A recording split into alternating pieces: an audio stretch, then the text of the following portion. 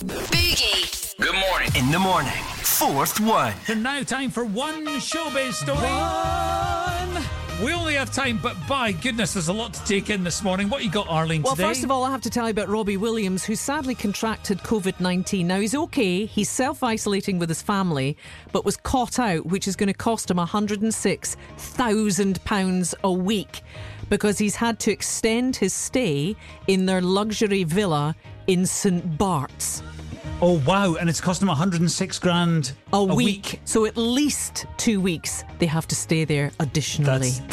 That's brutal, isn't it? Isn't it brutal? What a shame, Rob. Well, listen, on a serious note, we hope he gets well We soon. hope he does, yeah, and I hope his family are okay. Right, now this is just the best story ever. Strap yourself in for this story, everyone. What you got? Barry Gibb, the legendary Barry Gibb from the Bee Gees, has hinted that the night he met his Scottish wife Linda, who was formerly ex-Miss Edinburgh, was on the set of Top of the Pops in 1967. They hit it off straight away and they sneaked into another studio at the BBC and made out in Doctor Who's What?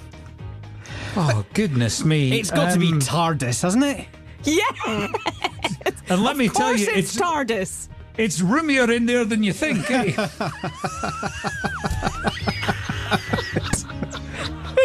That special screwdriver.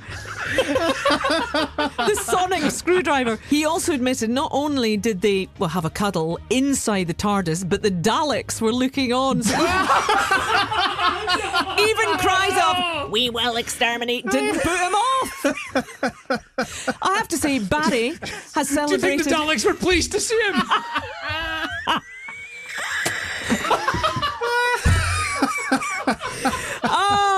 What a start to their relationship. They celebrated 50 years of marriage last year and have 5 children together. Wow. Isn't that the best story ever? That is the greatest story. Take a bow, Arlene. Thank you very much. The greatest story you have ever done.